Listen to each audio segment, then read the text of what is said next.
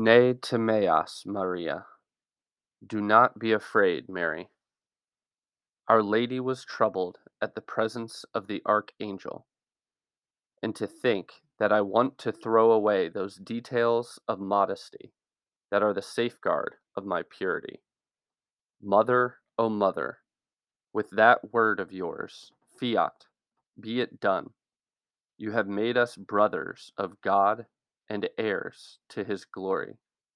Blessed art thou. Before, by yourself, you couldn't.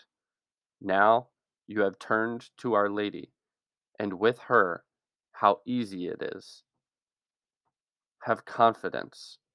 Return. Call on Our Lady, and you will be faithful. So your strength is fast failing you?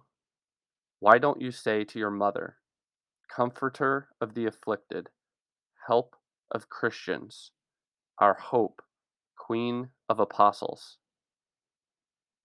Mother, call her again and again. She is listening.